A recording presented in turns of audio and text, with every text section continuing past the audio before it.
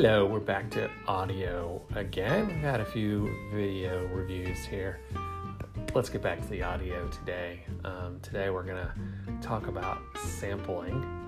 Okay, so we use sampling to be thoughtful and strategic about how we collect our data when we don't have access to the entire population. As a reminder, the population is everybody you are interested in studying or evaluating. That might be very small. It might be students in our class. It might be very big. It might be all college students. It might be all adults for that matter. So it's whoever you're interested in making a statement about. In most cases, that population is big enough that you are not going to be able to access everyone. So you take a sample from them. There are two broad types of sampling, and within that, some sub-specific types. Okay. The broad types are probability and non-probability. In probability sampling, everyone in their population has an equal chance of being selected. In other words, there's nothing that is biasing or influencing who you choose in any way. Everybody has equal chance of being selected.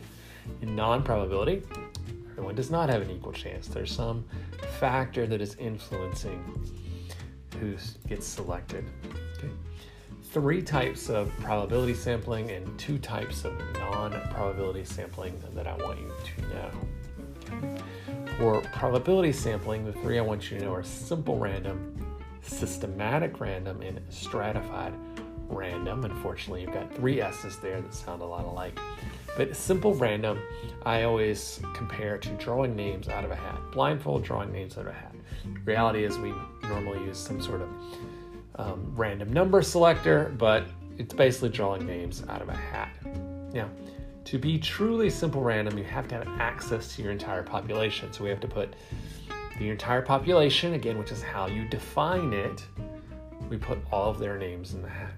Okay. Systematic random is also truly random, but here you have some sort of system on how you choose. For example, you might choose every fifth person or every third person or every seventh person. Okay. Sometimes we will do this as an intercept, what we call an intercept, which is when we're like stopping people at a trail or a tourist destination or a sporting event or something. We might stop every fifth person that passes us and ask them to complete our questionnaire. That is systematic random.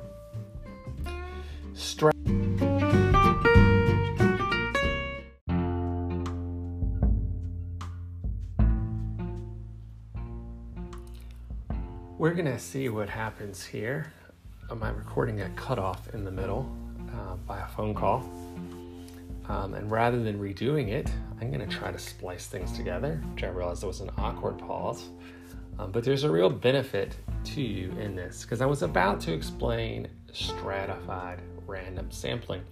And as I did that, it occurred to me that we rarely actually use stratified random sampling. It's clever, okay?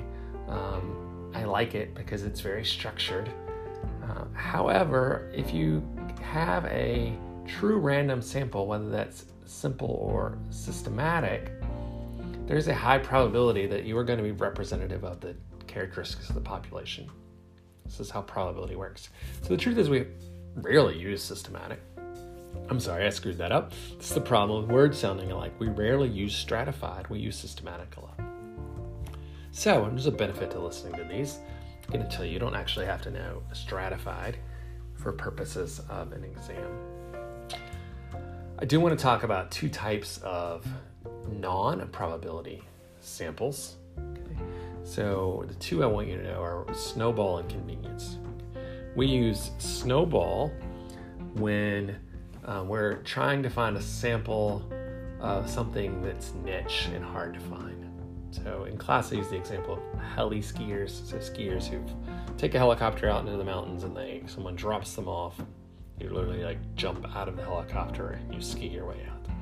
Or underwater basket weavers, like something that you don't know a lot of people, but often those are tight-knit communities. You find one, they help you find another and another and another, so it snowballs, right? Okay. And the final one is convenience. Convenience is who you have easy access to and who you're able to get it to. Convenience sounds sloppy and lazy. Maybe it is, okay? But the reality is a lot of what we do is convenience sampling, okay? Random sampling is technically hard. It is hard to do it correctly. We can try to be more random, if it's such a thing. I'm not sure it is. But it's hard to do. So what we often do is convenience sampling, okay? A lot of times people will say, it was random, quote unquote, it was random. I sent it out, email, and it was random who replied. I gave surveys out on Taylor Mall. It was random who selected it or who picked it up. No, it wasn't random. There was some factor, whether you felt more comfortable with them, they felt more comfortable with you, whatever it may be. There was some factor that influenced them taking your survey. That is not random, okay? Most of what you're going to do is convenience. That's okay. Acknowledge it. Describe who is in your sample, okay?